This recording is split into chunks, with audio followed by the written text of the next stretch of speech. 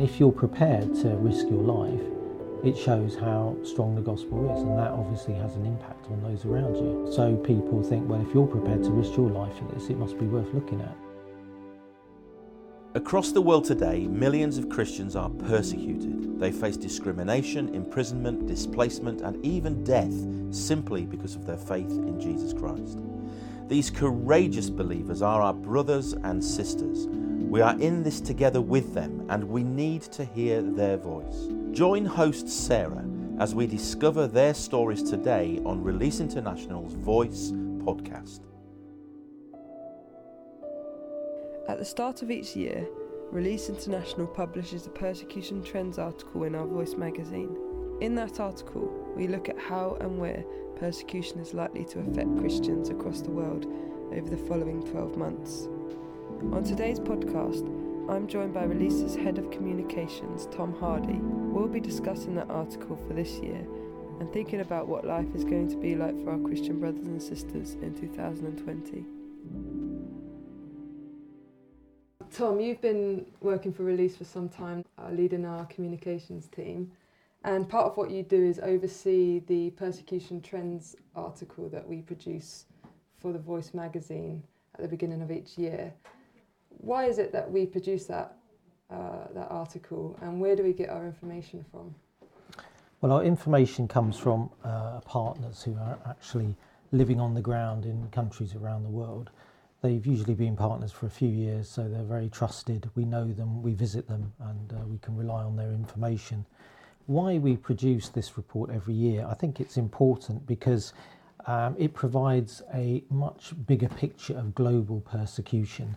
And it's almost like the partners, each partner is providing us with a piece of the jigsaw puzzle. And if you try to work out what a picture is from one piece of a puzzle, it's very difficult. But then if you're getting a number of jigsaw pieces from around the world, then you can put them together and you see a bigger picture. And sometimes that picture is actually not what you expected.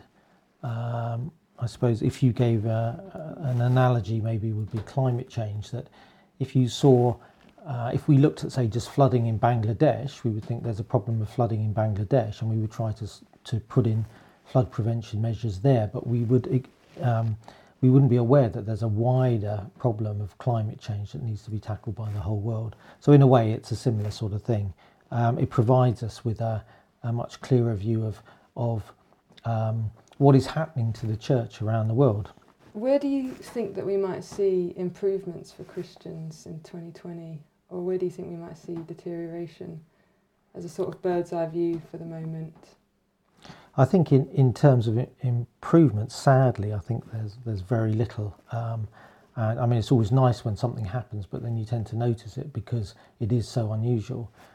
But generally, it seems like globally, the situation for Christians is deteriorating in terms of persecution, that actually it's becoming harder and harder. But having said that, I think we need to look at how is the gospel spreading, and actually if the gospel is spreading and more people are coming to faith through the persecution, then actually it's a different picture, and I don't think it's a negative picture, it's a positive picture. So if we zoom in a little bit, the first country that appears in the magazine is Nigeria. Could you tell us, what is it like for Christians living in Nigeria at the moment, and what can they expect in 2020? A lot depends on which part of Nigeria you live in. If you live in the south, then probably the situation isn't going to change. If you live in the middle of Nigeria, the central belt, or in northern Nigeria, last year saw a number of attacks from Boko Haram and Islamist Fulani militias, and also a number of kidnappings as well. And so there isn't anything that would make us think this is not going to continue this year. In fact, it's probably going to worsen. That the government is trying to show that it is taking action, that it's beaten Boko Haram, but the reality is it hasn't, and it's doing very little to actually support the Christian community. And so unless there is a change in the government or resolution to try and really take seriously protection of Christian communities, they are facing a very bleak future, and our partners fear that this is a sort of genocide almost. That Christians are that the Islamist agenda is to wipe out Christianity from northern Nigeria. So that is what Boko Haram, you think, is aiming to do, that's completely eradicate the Christian community. Yes, I think it is, and whether the Fulani are employed by Boko Haram to actually to make that happen, or whether they're actually working to their own agenda in terms of taking over land, we probably can't say for certain, but the effect is the same, that Christians are being forced out of their communities, they're being killed, massacred, and then the survivors forced into camps. They're escaping to other parts of Nigeria, to the south, or are they coming to the west? I think not so much the south even, but just moving further south. So from those who are in northeastern Nigeria, say Borno State or whatever, they'll move down into Plateau State to Jos, and where there are sort of secure camps for Christians. So that's more the trend. Are there any signs of hope in Nigeria? There are signs of hope, I suppose, in the fact that there are very committed pastors and evangelists who are staying in the area and who are actually going out, and whose plan is to actually evangelise Boko Haram and Fulani. So that is the positive, and that's, you can't but admire their courage and bravery. Wow, and, that's incredible. So that is encouraging, yeah. The Persecution Trends article moves from Africa to Asia, and China has grabbed the headlines a lot for its religious freedom violations. Could you tell us more about that? It seems to be a country where things are getting progressively worse for Christians. I think since February 2018, when religion law was introduced in China, we've seen a regular, large-scale repression start against the church. And our partners are saying it's the worst that it's been since the Cultural Revolution. So that'll give you some idea of the context. So yes, if you're in church now, you are probably going to be under surveillance. Churches have seen their buildings torn down, crosses removed, pastors arrested, and then the lawyers who represent them disappear. And it's not getting any easier. We've all seen the news reports about the Uyghurs in Xinjiang province who have been put into camps and sort of brainwashing camps, and there are Christians among them. There are Christian Uyghurs, so they are undergoing that as well. So we don't want to forget that. And I think it's all about control. It's about Sinicization, which is trying to make China more Chinese, and so the churches are allowed to operate in context, but the church has to be subservient to the state. So as long as you have a poster of President Xi up at the front of the altar, you can have a picture of Jesus right at the back of the church that's a lot smaller, and that's if your church is allowed to carry on. But at the moment, and it looks like it's going to carry on like this, anyone under 18 is not allowed to go to church. So young people aren't getting to hear about the faith. What are the consequences if someone under 18 goes to church or professes a faith? Well, they're not allowed to go, and of course they're all under surveillance. So it's very likely that they'd be caught, and then the family would be arrested, questioned. If they might be released with a warning, but they might end up in prison. So it's having a huge effect on families, I imagine, if you can't even bring up your children to know Jesus in an overt way or bring them to church. Yes, that's right. Under 18s aren't allowed to receive religious education. So since 2018, these religious restrictions were imposed. It's just been getting progressively worse, and you think it's going to go from bad to worse in 2020? Is that how you see it? I can't see it improving because the president is our president for life, and he's Is obviously. he emperor now? I heard. I think he's referred to as Emperor Xi, but I don't think he's actually an emperor. Although I think maybe that's the way he views China. Can you tell us more about the surveillance state? I've heard China likened to Jeremy Bentham's Panopticon or George Orwell's Big Brother state, where you get one camera for every two people and face recognition technology which can spy on pastors. And even I heard about a technology that can identify someone based on the way they walk now in China. So I think part of what's happening in Hong Kong is probably a reaction as well to what's happening on the mainland. If communities are under such surveillance, you talk about gait recognition, sensors and cameras, you can see why people are reacting against that and are afraid of that happening. But again, we have to look at the fact that our partners estimate that by 2030, there could be 224 million Christians in China.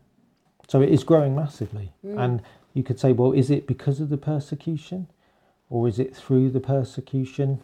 Or in spite of? In spite of, yes, maybe a combination of all three, really.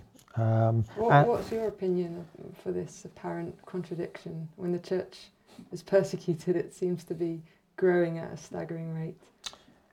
Well, possibly you have to be real about your faith. And if you are, then you're willing to take it seriously and to put your life on the line. If you're just a nominal believer, or however you want to define that, then I think it's easy to walk away. But then if you're prepared to risk your life, it shows how strong the gospel is, and that obviously has an impact on those around you. So people think, well, if you're prepared to risk your life for this, it must be worth looking at. Today I'm talking to Release's Head of Communications, Tom Hardy, about how and where persecution is likely to affect Christians in 2020. We've just heard about the devastating scale of attacks in Nigeria and the large-scale repression of Christians in China, but also about the incredible courage of Christians who continue to live and trust in the power of the gospel.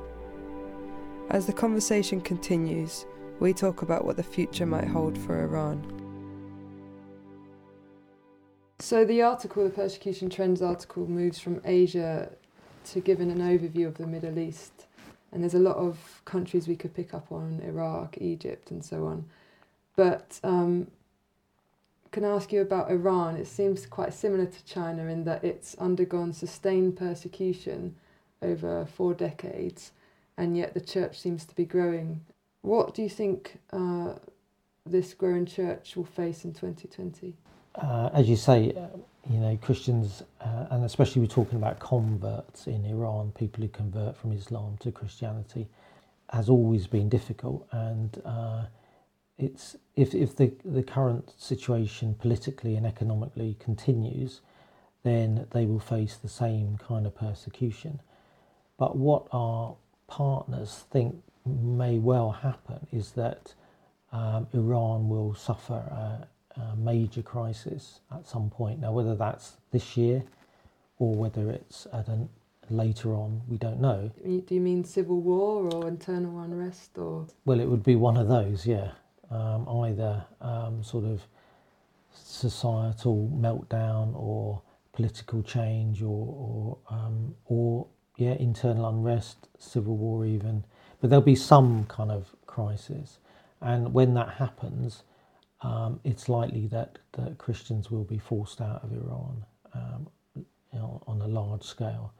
And the concern really is that the church outside Iran will be able to help and will be able to cope with that kind of influx into countries like Turkey if it happens. Is the church ready for that? Is it galvanised? Is it prepared for an emergency situation? It doesn't seem to be. I think the church is pretty good at responding when situations happen, but is not very good at preparing beforehand for these kind of situations. And if you go back a few years to before the Syrian civil war, and the Iraq crisis, how thousands and thousands of Christians have been forced out of their homes or whatever. If we'd known that before it happened, right, maybe there were things that could have been done to prevent that or to help them. We don't know. But so responding to that crisis is one thing. But actually, if we have a window of opportunity now to try and put something in place that will help those people, then it's worth doing, and it's worth praying as well for them. So we can pray, but how do we help them? How do we resource the church in Turkey? Well, I think our partners work in Turkey, so they work with the churches there and with Christians who have come in the Iranian church. So it's really about providing them with the resourcing to be able to provide for families and people who have lost everything. Often the Iranians coming out of Turkey, if they're converts especially, they've lost everything, their homes, their families even, they have nothing. So, so trying to support someone, say a family of 4 people who've got absolutely nothing, they need everything, accommodation, food, clothing, education for the children, so that all costs. And if you're talking about tens of thousands of people, then you're talking about a lot of money. And the danger is if the church isn't equipped in Turkey, it could just capsize. I mean, you can imagine it in your own home church, say if you're a church of 500 people, say, and suddenly you get another 1,000 people come into your church. Well, we saw that in Lebanon, didn't we? There was vast numbers coming to Christ, which was amazing. But at the same time, the church couldn't quite cope. Exactly. The church is really struggling to cope with the numbers of refugees in Lebanon, and similarly it would be in Turkey. So but the longer term view is good, because it's likely that a new regime will actually be more tolerant of Christianity. So in the short term, it's going to be difficult for Christians.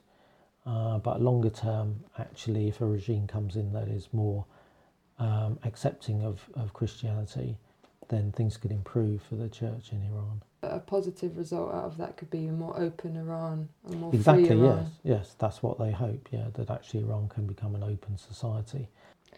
You've given us a lot to think about and pray about as we go into 2020. Is there something in particular that you're lifting to the Lord? Nigeria. The situation there is so dire and has been going on for so long. We've almost become immune to it, and that is the awful thing in a way that, how many times, do you go to church in the UK and we go through our service, how many times do we pray for Christians in Nigeria? And I don't think there are probably many churches that are praying for the church in Nigeria. Well, it's not often in the news, is it? For some reason, even though you've described it as genocide, I don't often see Nigeria in the secular press at all. No, I mean it's maybe because it's in Africa, I don't know. But on the same day that the Charlie Hebdo massacre in Paris, there was a massacre in Nigeria in a place called Baga. And thousands and thousands of people were massacred, and yet there was no coverage of it at all. And but we can blame the media here and say, well, they weren't covering it, so we didn't know about it. But actually, the news is there, but we as Christians have a responsibility to pray for those people and to support them, but at least to pray for them. We should be praying for our persecuted brothers and sisters on Sunday mornings when we get together. Because we want them to pray for us if we were in the same situation. So I think Nigeria is somewhere where we need to get serious in terms of how we respond to persecution, because we don't know what's around the corner, but it doesn't look good. That being said, we know that nothing can prevail against the Church of Jesus Christ, and I just remembered something that you shared with us in devotions this morning, which was 1 Corinthians 1:8, which says, "We do not want you to be uninformed, brothers and sisters, about the troubles we experienced in the province of Asia. We were under great pressure, far beyond our ability to endure, so that we despaired of life itself. Indeed, we felt that we had received the sentence of death. But this happened that we might not rely on ourselves, but on God, who raises the dead. He has delivered us from such a deadly peril, and he will deliver us again. On him we have set our hope, and he will continue to deliver us, as you help us by your prayers. So let's continue to pray for our brothers and sisters around the world. That's right, because they're in a situation where all they can do is rely on God. It's tempting to feel depressed, frustrated, helpless and angry when you consider the extent of persecution Christians across the world will face this year. And maybe some of those emotions are right. But in the middle of this, we see a church that is alive and growing. This is the same church that you and I belong to, and because of that we suffer with them in their pain, but we also rejoice with them in their perseverance. Let's make a renewed commitment this year to live out that spiritual connection as we pray, support, and stand with our persecuted Christian family.